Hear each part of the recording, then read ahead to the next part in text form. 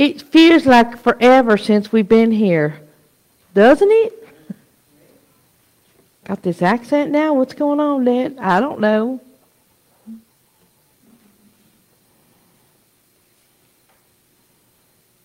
You could just put one on their chair. Do you give one to your dad? Do you give one to your sister? Do you give one to your brother-in-law? Hello. And there you go. Well, we had a week in Dallas. We missed you. Wasn't it fun? I'm just kidding. It was, by all accounts, very enjoyable, and by all accounts, very much God-filled. Seemed to be at every corner. I mean, even in the bathroom. I'm just kidding. He was like everywhere, obviously. So the youth, the little person's thing went pretty well, sounds like. Kids really enjoyed it, so that was good too. Yeah, overall, I think the worship was really, really, really awesome. For me, that really impacted me the most. So, and I'm still processing through things. So, I know one of the things that I heard more than once was there's a lot of things that you're going to hear and you're going to have to process. They didn't say it this way. I said it this way. You have to process your way through it. You're going to have to study it for yourself. You're going to have to go look at it and understand what it is and move on. And even though you think, this is me, now I'm me. Even though you think you know what it's about, go study it again. And I said, okay. And so, there you go. So one of the first things that I heard from Pastor Ron when he did session number 1 on Wednesday morning was this statement that's at the top of your paper. And I thought it was an interesting way to start. I'm like, well, we are serving God. What are you talking about? And he even quoted a scripture from John chapter 12, which is the third scripture on your page. And so I was like, all right, I'll go study it again. I mean, it's like one of the first things that he said. Whatever you do, serve God. I'm like, we are serving God. We are serving God. So I started studying the word and the other words for serve that are in the New Testament. Good morning, Declan. And so that's how this kind of sprung up. Because, you know, we talk a lot about being a servant and how that sometimes equates being a slave. What does she have on her head? Come here, Anya. Please.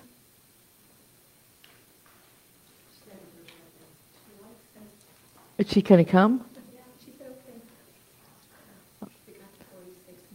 Mom, I forgot to remind you. Come here, Anya.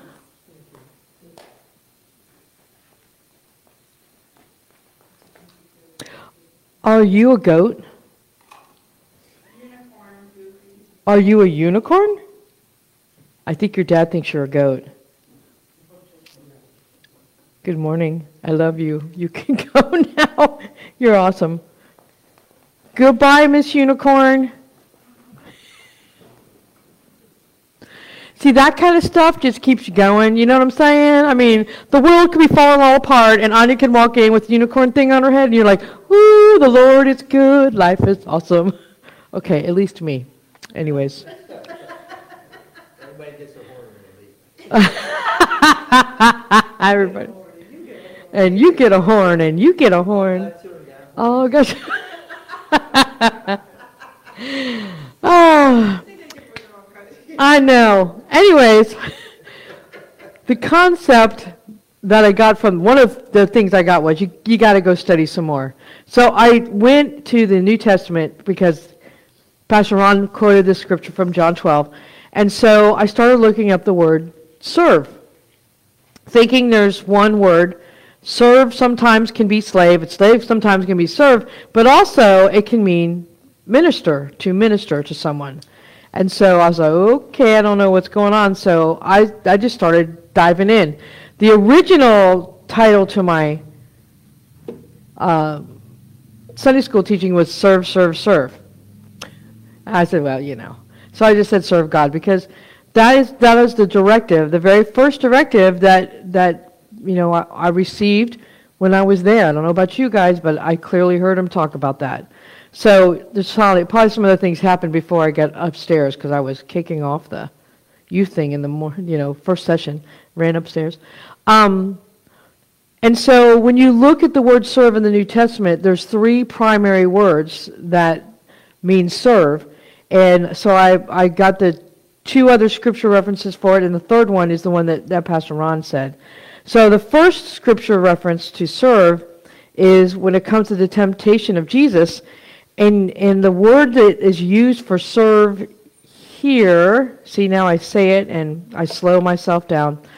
All right, so everybody's got to get out your Bible program. So, and Jesus answered and said unto him, Get thee behind me, Satan, for it is written, Thou shalt worship the Lord thy God, and him only shalt thou serve. I forget my Bible program. I did.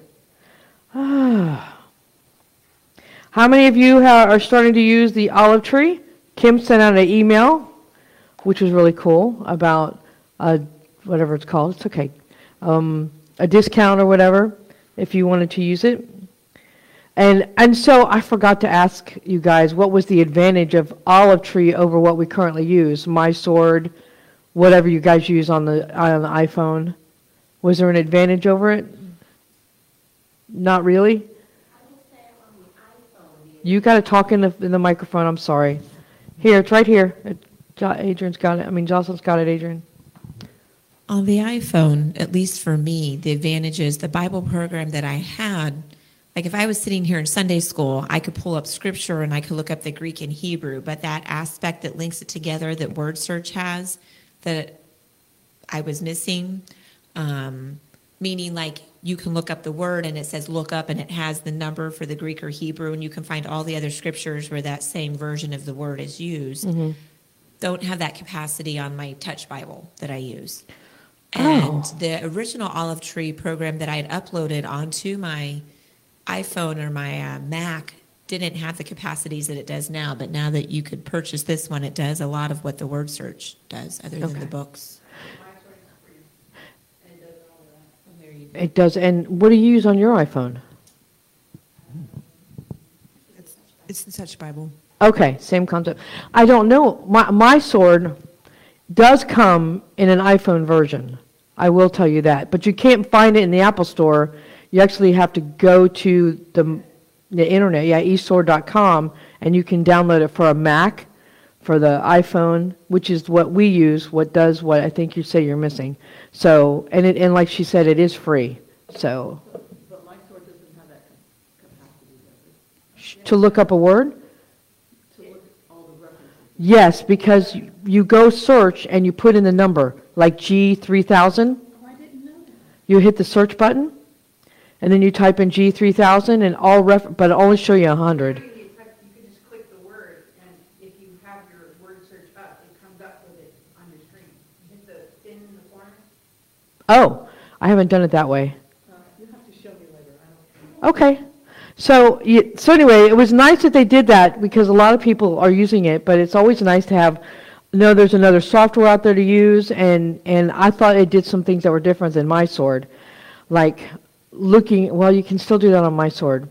But anyway, so I just thought it would be different, but I didn't get to do that session, so I missed it. So anyway, so this one, Temptation of Jesus, Luke 4:8, the word serve that's down at the very end is the word latruo, and it means to minister to God or to render religious homage.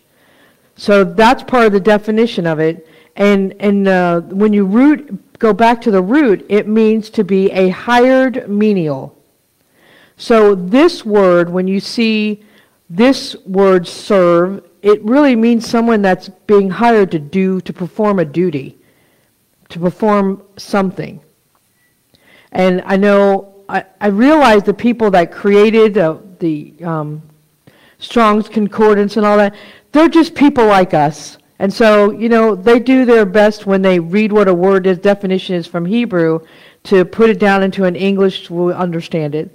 And so, when they put in there to minister to God, they had to add to render religious homage to it, because it didn't mean necessarily that it's only to God.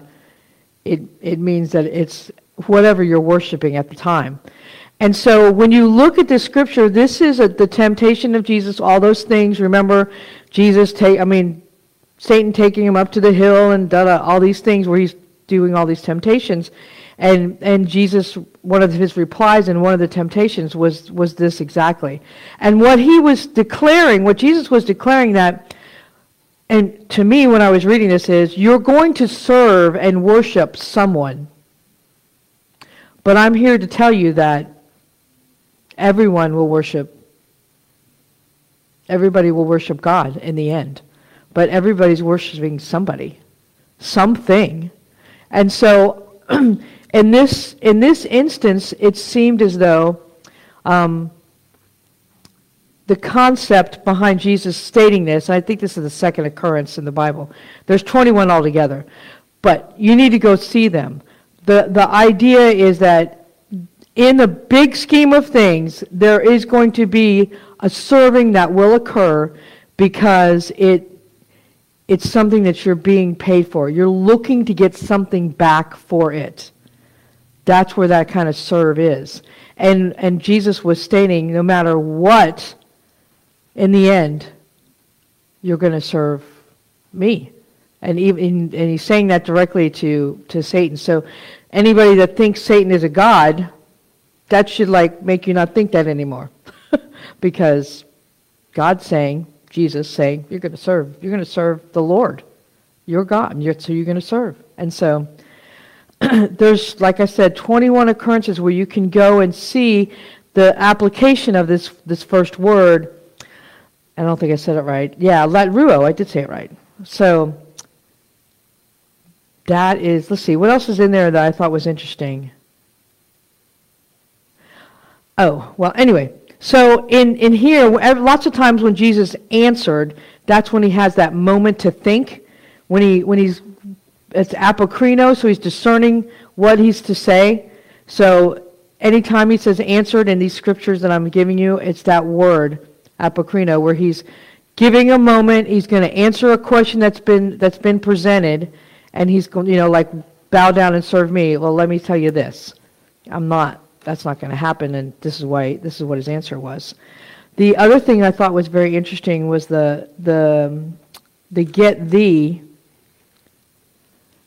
behind me, because get thee was interesting because it kind of literally means to bring under. So it's like you're taking yourself and you're bringing it under, you're moving it over this way, and Jesus was very clear about where and this is something I'm battling now. Anything that Satan is presenting to you or saying to you in your mind or out loud or on the TV or in the news or with the friend, that always needs to get behind, not necessarily Jesus, but behind those that walk as sons of God. It has no right to be in front of. It has no right to be beside even. It must be behind what it means to be a son. It has to always be last. That's how I took it. It's like not necessarily on my six, but definitely way back behind there. I want it way back there. So that was the other thing I thought was very interesting, because he says get behind me, but we know Jesus was a representation of God, but for sure he was manifesting and presenting to us, giving us examples of what it means to be a son. So I don't know how things are going with you all, but I have been, lots and lots of voices have been trying to talk to me. I'm not telling you I'm crazy, but y'all know I am. But just lots and lots of suggestions of things, and I'm like, wait, that's not right. That's not God. And you think about what it takes to be a servant. Even if it's this definition of a servant, you have to be able to hear, to do what you're being told to do. when you get hired for a job, now I understand there's hearing impaired people, I get it, but you still have to be able to receive instructions from the person that you've been hired to do. Whatever task you've been asked to do, if you can't hear that person, then you're going to get fired. Or you don't want to hear that person, you're going to get fired. You're going to get, in our case, left on the wayside because we're not hearing God. But so being a servant, I think one of the number one things is you have to hear. You have to hear whoever or whatever you're serving. And for some things, it's super easy. But when it comes to hearing what God is saying, sometimes not so easy.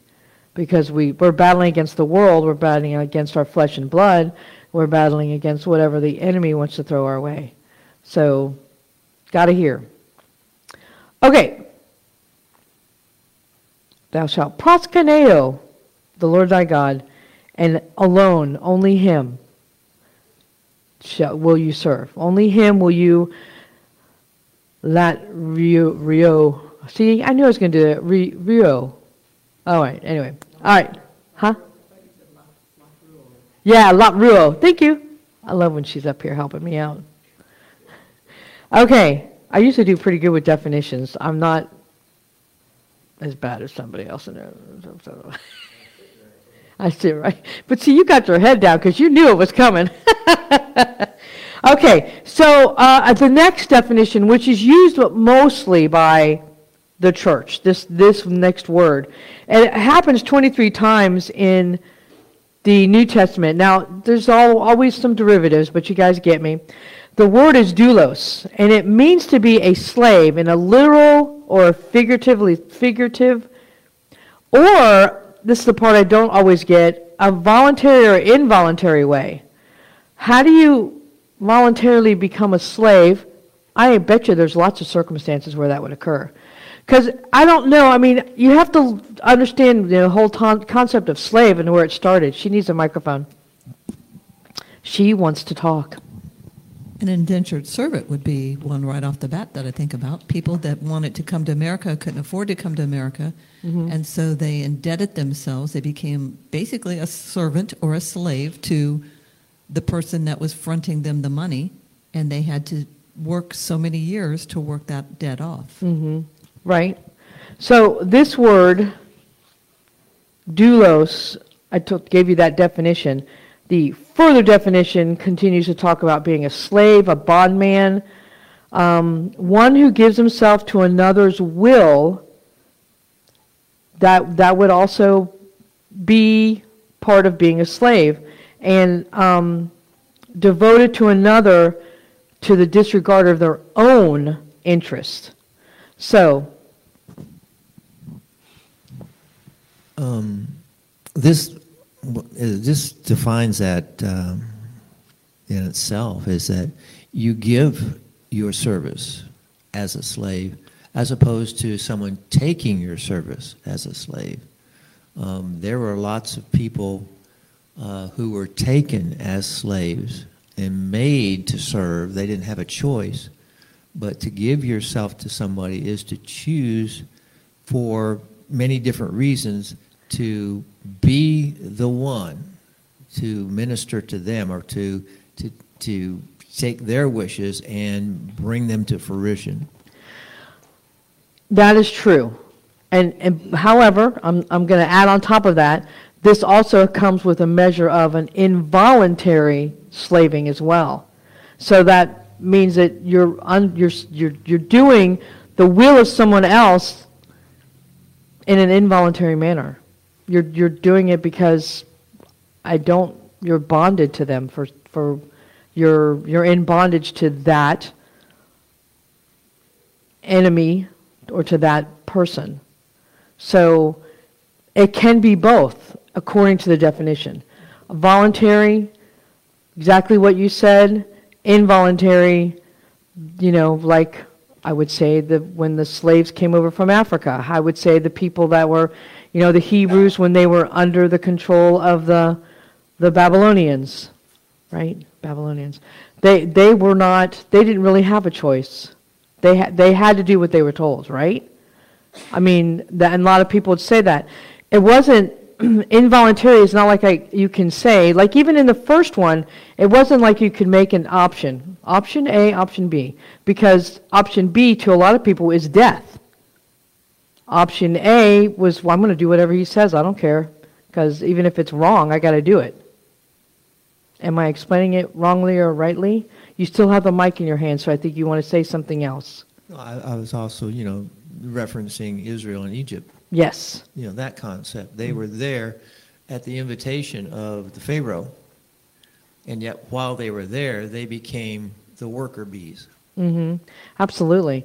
And, in conquering, when kingdoms overcame kingdoms, there were lots of times when the conquered people became slaves to the ones that conquered them. They became, servants in so many ways, taxable beyond words. I mean, we can continue with that concept, but it was something that was there.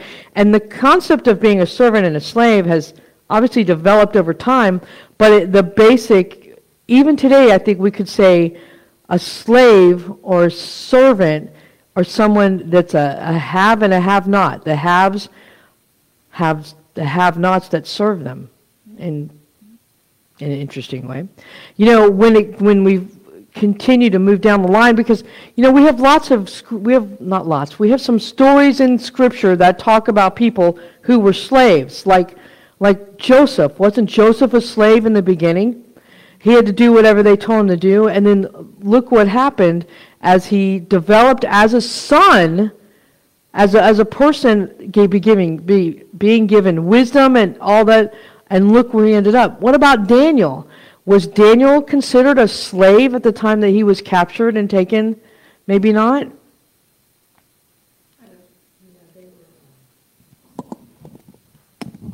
They were more assimilated into society because, they were forced to go there, yes. Mm-hmm. But they were more assimilated into society overall because he was actually a governor. And so he worked that position. Now, I think the king was certainly enslaved to start with. So there was... Gotcha. So even, you even say that, there's like a progression of slavery. Can we say it that way?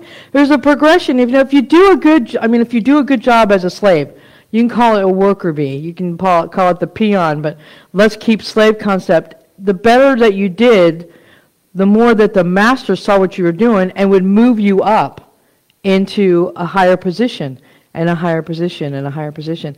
And really, as a son, it's the same thing. When you start off, at least for me, I didn't really question a lot of things. I read something in Scripture, and I tried to do it.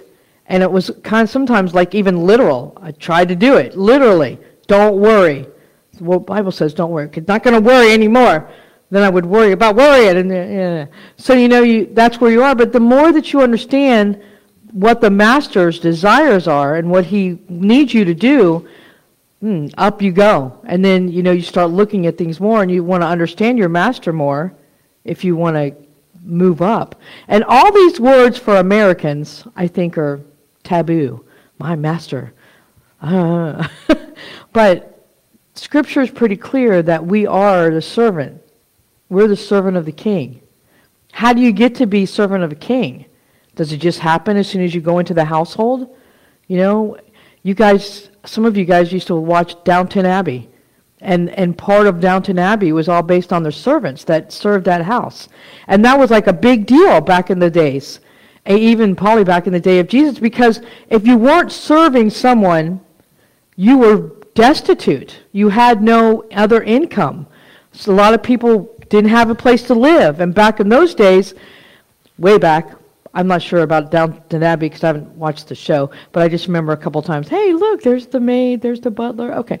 The people, their families would move into the household or even into the encampment or castle area.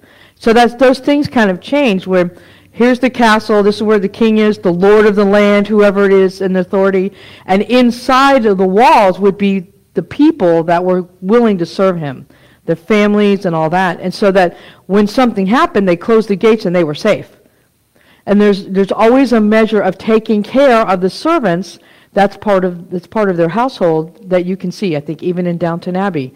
But, any of the things you look at, even today, we haven't seen the Queen in a while. But anyway, even today, in England, that's the biggest monarch I can think of. The servants are taken care of. Now it's a high-paying job, and now there's a lot more to being hired by the King and Queen of England or King and Queen of any country.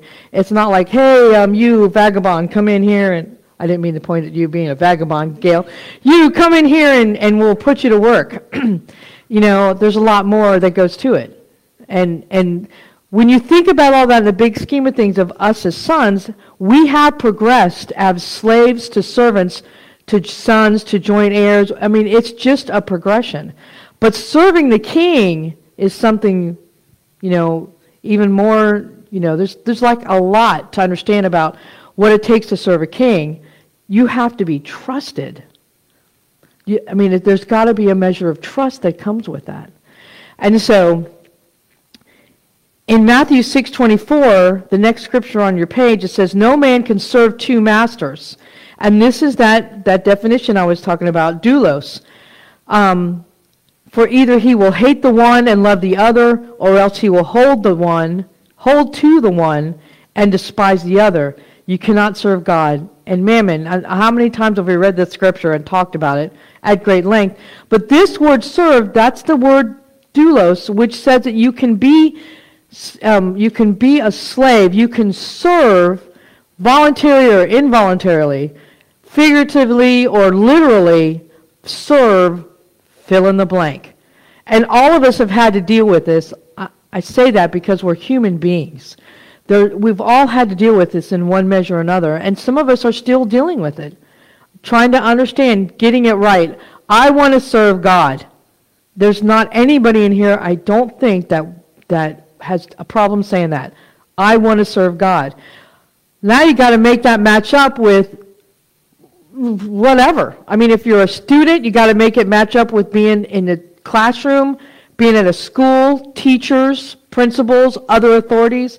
If you're an adult, you have to deal with that being your job, who your manager is, what their goals are, and how you do. You see how that all, and you got to, somehow, they have to do this. And they can't be like that. It's got to be one and the same. And I don't know about y'all, but I'm still working on that. There's just so many things about that. So this concept is doulos is used the most. Do you want to talk? No. Oh.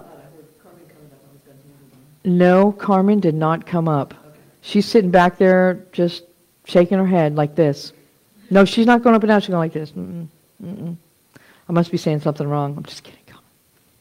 So, when you look at this concept of serve, and this is why, you got to study, like Pastor Ron was saying, this concept of serve has many different facets that come into it, and we absolutely have to serve God, and that's why he says it this way, okay? That's an absolute serve. Is the second serve the same word? Did anybody, yes? Okay. And so, go ahead. Well, that master is not just any master either. That's right. I was just getting there. It's the word kurios. And you guys remember that from our hierarchy teachings from long ago and continue to bring up. It's like the level right below the throne of God. It's that influence, that principality, it's the authority and the power that's been given to, in this case, he's just saying two. And to these two things, you can't have two kurios. That's a division. That's what that is. And that's why when we know and we state, I am going to serve God, we must get the rest of our lives or any other, I'm going to say curious because I don't know how many you can have, but you have to get them aligned with the throne of God. That's how it works.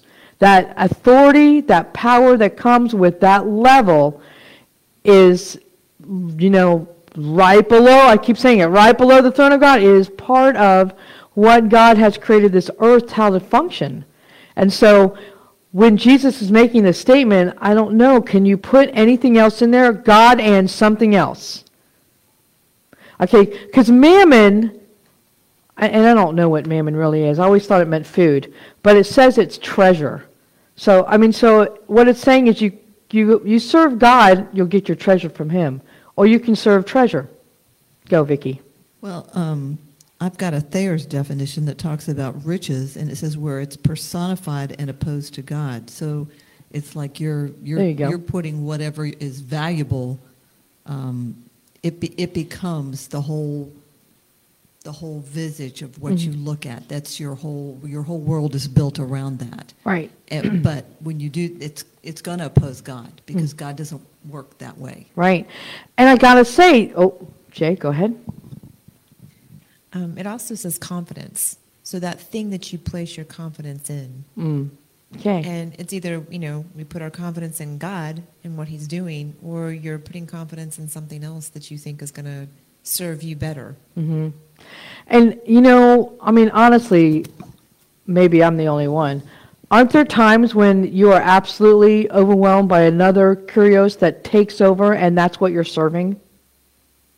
I mean, the go-to thing would be money, but it could be anything. A tragedy could occur and now you're serving that tragedy or that sadness or that, and you're not, now you're overwhelmed with that influence in your life.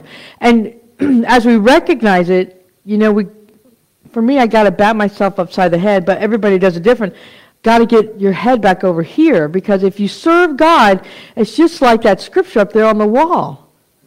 If you're serving him, everything will be given to you. And I'll tell you, that's not an easy place when that one kurios is overwhelming you. But that's why, I mean, there's always something to improve, understand, do differently.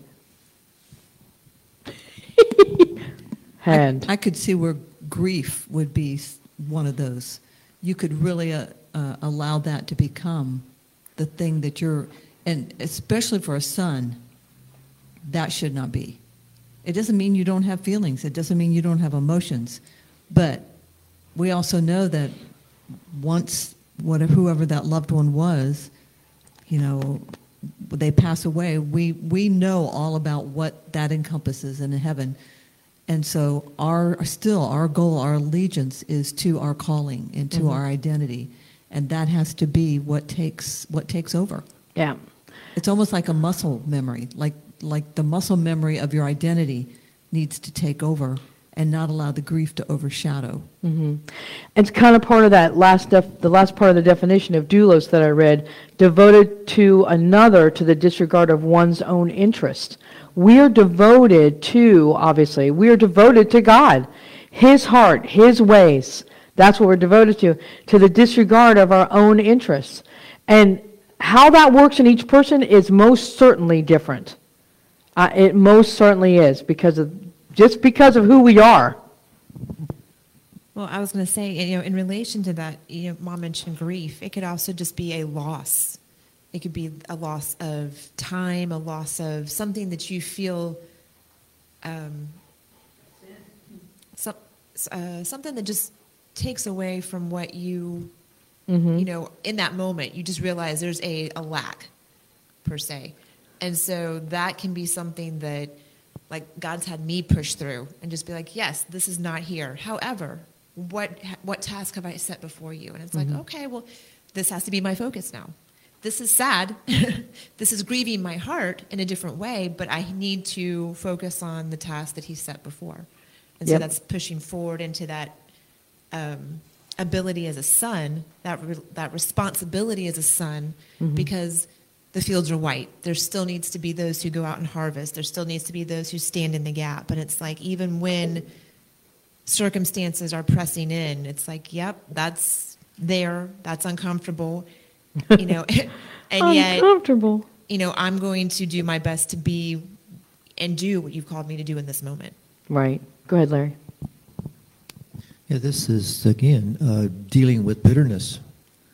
And bitterness can become that master, where it's a place that feeds our iniquity, and it causes us to it's a satisfying portion to be bitter, and it's like we're doing something, or that we're driven by it. Yeah. I mean, and you look at the entire Matthew 6, it's a lot, it's mostly Jesus speaking to the people and talking about the light and the darkness and all of that, and we get down here to verse 24. So this concept of what you serve, he was making it a stark reality of it's this or it's that, and it really is. It's God or it's the enemy, the world, your desires. Well, I was just going to say, when you've made the choice that you're going to serve God, then that's how that righteous vision comes, because in everything that happens, you look at it as, all right, Father, this does not feel good. It's not how I thought this was going to work out. It may look really awful, but if this is going to align me more closely with your heart, if this is going to accomplish your purpose, then I will submit, regardless of what it looks like for me in the physical or how it feels in the natural, so that your purpose can be accomplished. Exactly. And I got to tell you, one of the most annoying things that I experienced out at Dallas was the flippin' van I rented. I could not figure out how to turn off the thing that will put you back in your lane. And you guys have been in Dallas. You know how those roads are. All of you understand that. And it would pull my steering wheel. This is so annoying. And then we go bing, bing, bing, bing. You know how many times you go out of a lane in Dallas when you're on a 3-lane road and you got the curbs on either side? Some of you may say never, but I did it. I drove Jocelyn nuts too. Bing, bing, bing. Oh my gosh. Don't you wish we had something like that in the spirit? If I'm getting out of the lane, my steering wheel gets jerked back to the center. Come on! I know. Yeah, probably. I actually look forward to the day when the things that you just said don't even pop in my brain. I just go, oh no, I'm supposed to be over here. Then I go, God, why is this happening? Or which way do I need to go? And it's going to be difficult, but I'm going to stay with you. It's just like, I don't even say anything. My head just comes right back to him. I just declare that's going to happen. Thank you. Just for me, though. No, for everyone. But you all follow what I'm saying, so there you go. Okay, so the last scripture, which is the one that inspired me to do this, and this time I got to it before we ran out of time. Thank you. There's a ton of scriptures, though, just so you guys know. Here it is. The last word, definition. Do I have it somewhere? I know I do. I know I wrote it down. Oh, here it is.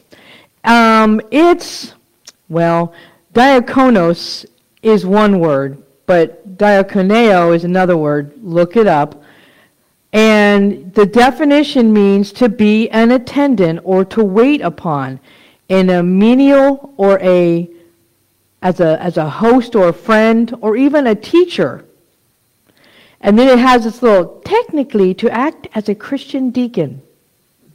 And actually, this word is used whenever it says deacon in the New Testament. And that makes sense because that's what a deacon is. It's somebody that's there to serve, right? But you look at go back to the root word, diakonos is what I said. It means one who executes the commands of another. Especially a master. And it also, part of that definition means the servant of a king. And that's where we are. That's what we are. We are a servant of the king. We will execute the command of our Lord when he speaks, when he says, when he directs, when his face goes that way, we go that way, we do. I mean, and this is the word that Pastor Ron quoted in the scripture that we're going to read in John 12, 23 through 26.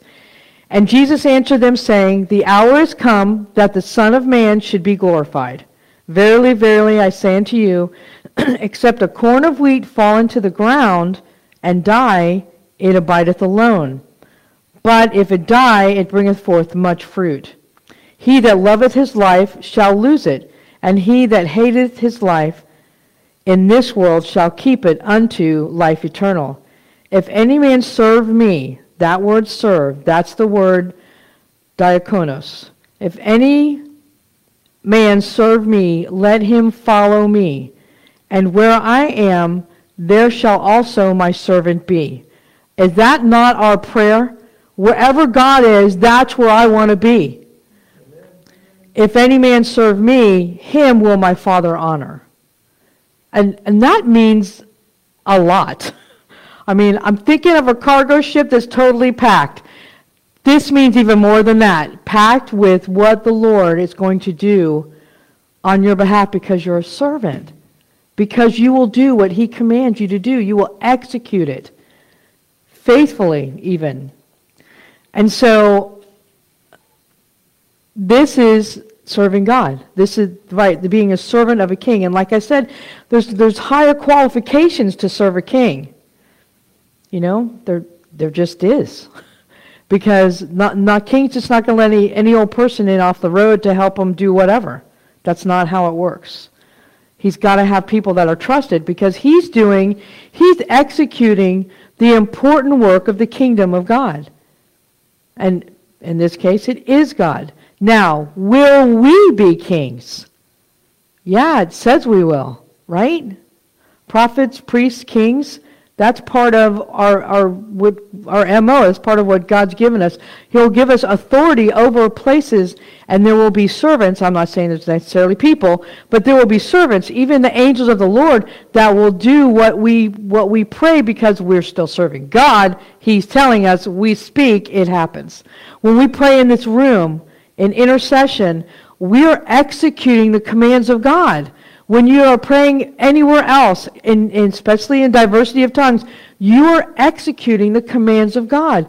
And so there are those angelic beings that are there to follow what God is commanding through you. And that's going to happen with people. You're going to have people that are going to be right there and be like your assistants. Like I had McKenna. She was my assistant. I didn't know it till halfway through, but she was my assistant. She's a really awesome go-getter. She just has that kind of personality. All right, everyone. I mean, everybody gather around, kind of like me. And she just gathers the folk, and then she gets them going in the right direction. But like halfway through, I'm like, this is, we're doing pretty good. And then Kelly, her mom, leans over, McKenna says she's your assistant. And I sat there for a second, I said, yes, she is. Because she was the oldest. That happens there, too. But she would go get stuff for me. She would go, we need to get the kids over here. She goes, okay. And she would go get them and bring. So, I was kind of king over the kids now that I say that. Wow. No. But you understand, in the spirit and even in the physical, these kinds of things are going to happen. Because our influence is God. And that influence, that light, is what needs to be seen in this world. We have the darkness. We're going to talk about that next time I'm teaching because I'm already working on that thing. We have the darkness around us. We have to be that light. That's pretty fascinating to think about, that the things we do in obedience to God will actually command other people. It's true. It's our influence of our obedience that will cause people to respond to God and to do the things that He has prepared them to do, and they don't realize, the full chain of command that has come to them. And so when they respond to our relationship to the Father, they are actually coming under our kingship. And this can be something very simple or something very dramatic. Mm-hmm. But either way, when you teach, when there is a message that is being given, whether it's prophetic or whether it's prepared points of understanding, there is implied that command from the Father that this is something we need to become compliant to. Your teaching this morning is talking about things that need to be happening in our lives, and so in that we are being influenced by the command of the Father through you, and your place as the king. Mm-hmm. Yeah. has that influence upon us as listeners, as those who have chosen to be servants. Right. And even then, a part of the definition of servant is teacher, right? And so, even back in the day, and probably still true today, servants would sometimes teach the children. Some of the servants that were brought into the household were intelligent, had gone to some kind of a schooling of some sort.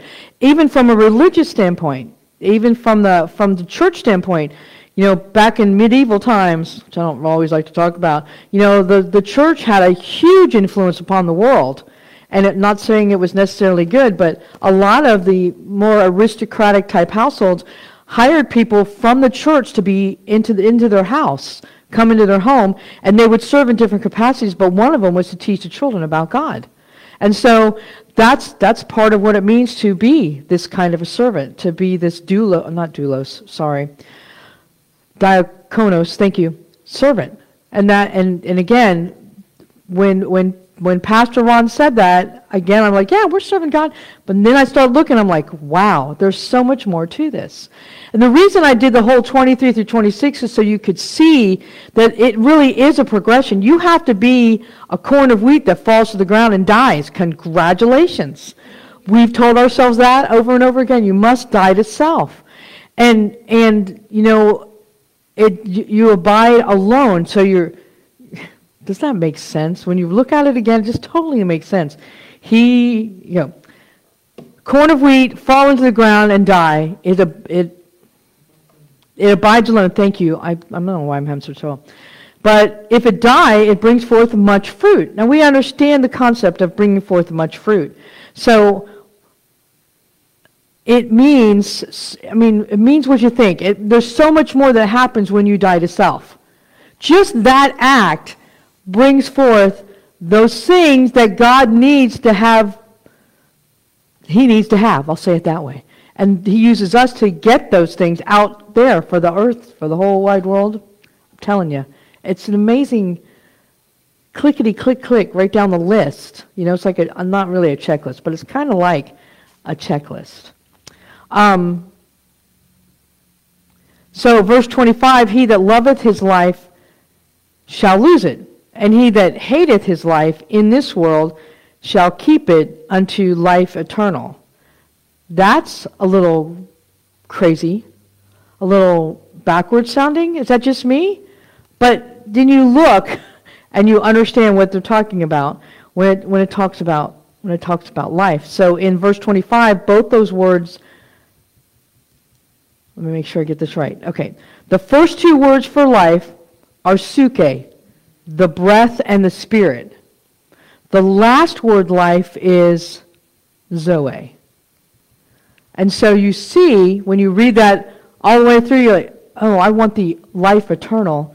I want to hate the life of this world, but I want to love my life with God. I want to breathe him in, but I don't want to breathe in the life in this world. No. I want to hate that. But I'm going to get eternal life because, say I died. Ooh, I'm breathing. Oh, but I got to breathe junk. No. And now I have life eternal. Did everybody follow that? That was a trip through Annette's mind. I know, it can get really bizarre. I know. There are times when I do my lesson, I'm like, I'm not going to talk about this because they'll know how I think. It's so embarrassing. All right, and then last verse, if any man serve me, let him follow me. So when we talk about this serving, it's this one is diakoneo, which is still derives back to the base word that I was telling you about. So in this place, when you serve God, your callings, your giftings that God has given you and placed within you are coming forth, and they're being used on behalf of the kingdom of God because we are following him. We are right there with him in every way. And it goes on to say, and where I am, there shall also my servants be. If any man serve me, him will the Father honor. Place value on. the Father places value on you.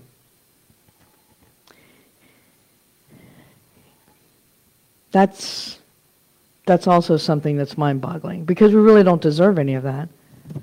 And yet, what kind of servant are you? Are you right there? Are you executing the commands of the Father? You continue to become a valuable servant to him, and then he gives you more. It's like, to him much is given, right? This is where things are right now for us. So us executing the commands of the King also, as Larry so eloquently stated, also gives us a command of the things in our purview, the things in our terrio. We have that authority, we have that influence, whether it's like Port St. John, Brevard County, Florida, United States of America, whether it's your workplace, whether it's the school that your kids attend, whether it's the school that you attend. I don't know if any kids are listening, so I just go ahead and say that. You know, it's just that it's got to be a self-correcting thing instead of a being with a van. But it's a self-correcting life that we lead. And what you said speaks very powerfully about the abiding alone. Oh, yeah. It is a very personal point of dying to self, of becoming prepared to bear fruit. And it has to be the Spirit leading us to examine ourselves and to make those visionary adjustments to see the things that God's seeing, not just in front of us, but about ourselves. How does God view you?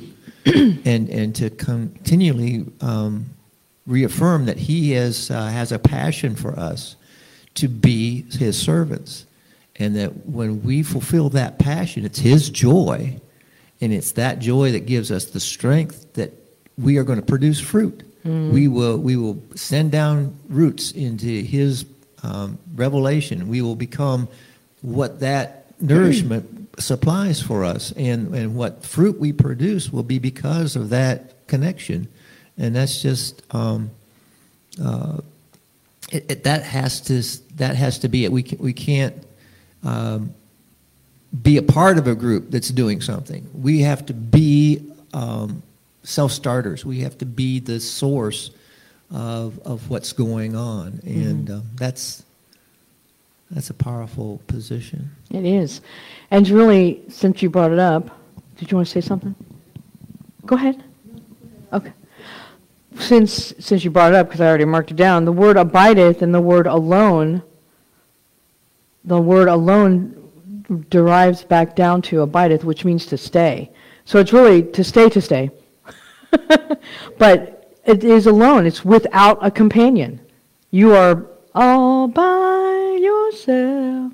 And you have to stay there, because it's like stay. It's like sit, stay. That's what it is. And when you do that, because there is not going to be a but if it die, it dies. And then comes forth the fruit. Okay, go ahead, Vic. I was thinking back how Matthew 6:24 scripture, how that really is a picture of what has been exacerbated and is playing out today. Because when you think about making yourself, let's say voluntarily, let's go from the sonship first. When you make yourself voluntarily, you give yourself to the will of another, and you choose to do that, and that other person is, or that other hierarchy point is the Lord, which is what Kyrios would encompass. Yep. Then you're going to passionately pursue, and you're going to hold yourself like opposite to the face of that one, or to the being of that one, and you're going to echo back, you're going to emulate and reflect back everything that you're seeing in that one. Mm-hmm. And in response to the other hierarchy, the other choice, you're going to hate it, you're going to detest it, and you're going to think little or nothing of that. Now, the flip side is what we're also seeing, which basically you've got the sonship, or you've got people who are emulating the world, which is really being run by the enemy. Yep. And so that's where you see them passionately pursuing that. Mm-hmm. And they're emulating, they're reflecting back everything they see there. And as a result, they detest anything that has anything to do with God. Yeah. And they really think, even in the church, you may not see that detesting. What you see is the things of God they think little or nothing of. Yeah. Because they don't have any meaning. Are you still doing that prayer thing? You know, it's like that type of stuff. It's just it has no value, no meaning. Right. I was just going to go back to John 12 when it says stay, stay. You know, it reminded me of Pastor Ron saying, you don't put a seed in the ground and then 4 days later go and dig it up to see if it's got any roots. Mm-hmm. You know, it's really, once you die, you stay dead. You know, and without staying dead, you can't produce the fruit. Right. So there has to be that, you know, once that seed is dead, it has to stay in the ground and stay dead. Stay. Sort of dead. Ding.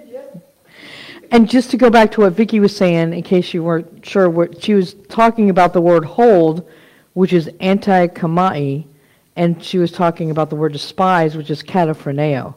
So that's where she's got the hold oneself opposite to, you know, so you're looking at something, you know, you're against that, even if face to face. She's Noik again. No? I took it. Go ahead. Took it as you're holding yourself opposite and emulating that. Okay. Because it roots back to echo. That's right. It does root back So to you're echo. actually reflecting but you're holding it close and going, this is all I'm looking at. Mhm. I'm looking at you, God, and that's all I want to be is whatever you're showing me. Yeah. And the phroneo kind of links to the emotion part, I believe, of ourself, right? The friend, the phroneo. Okay. So, all good. We are servants of the King. Serve God. Amen.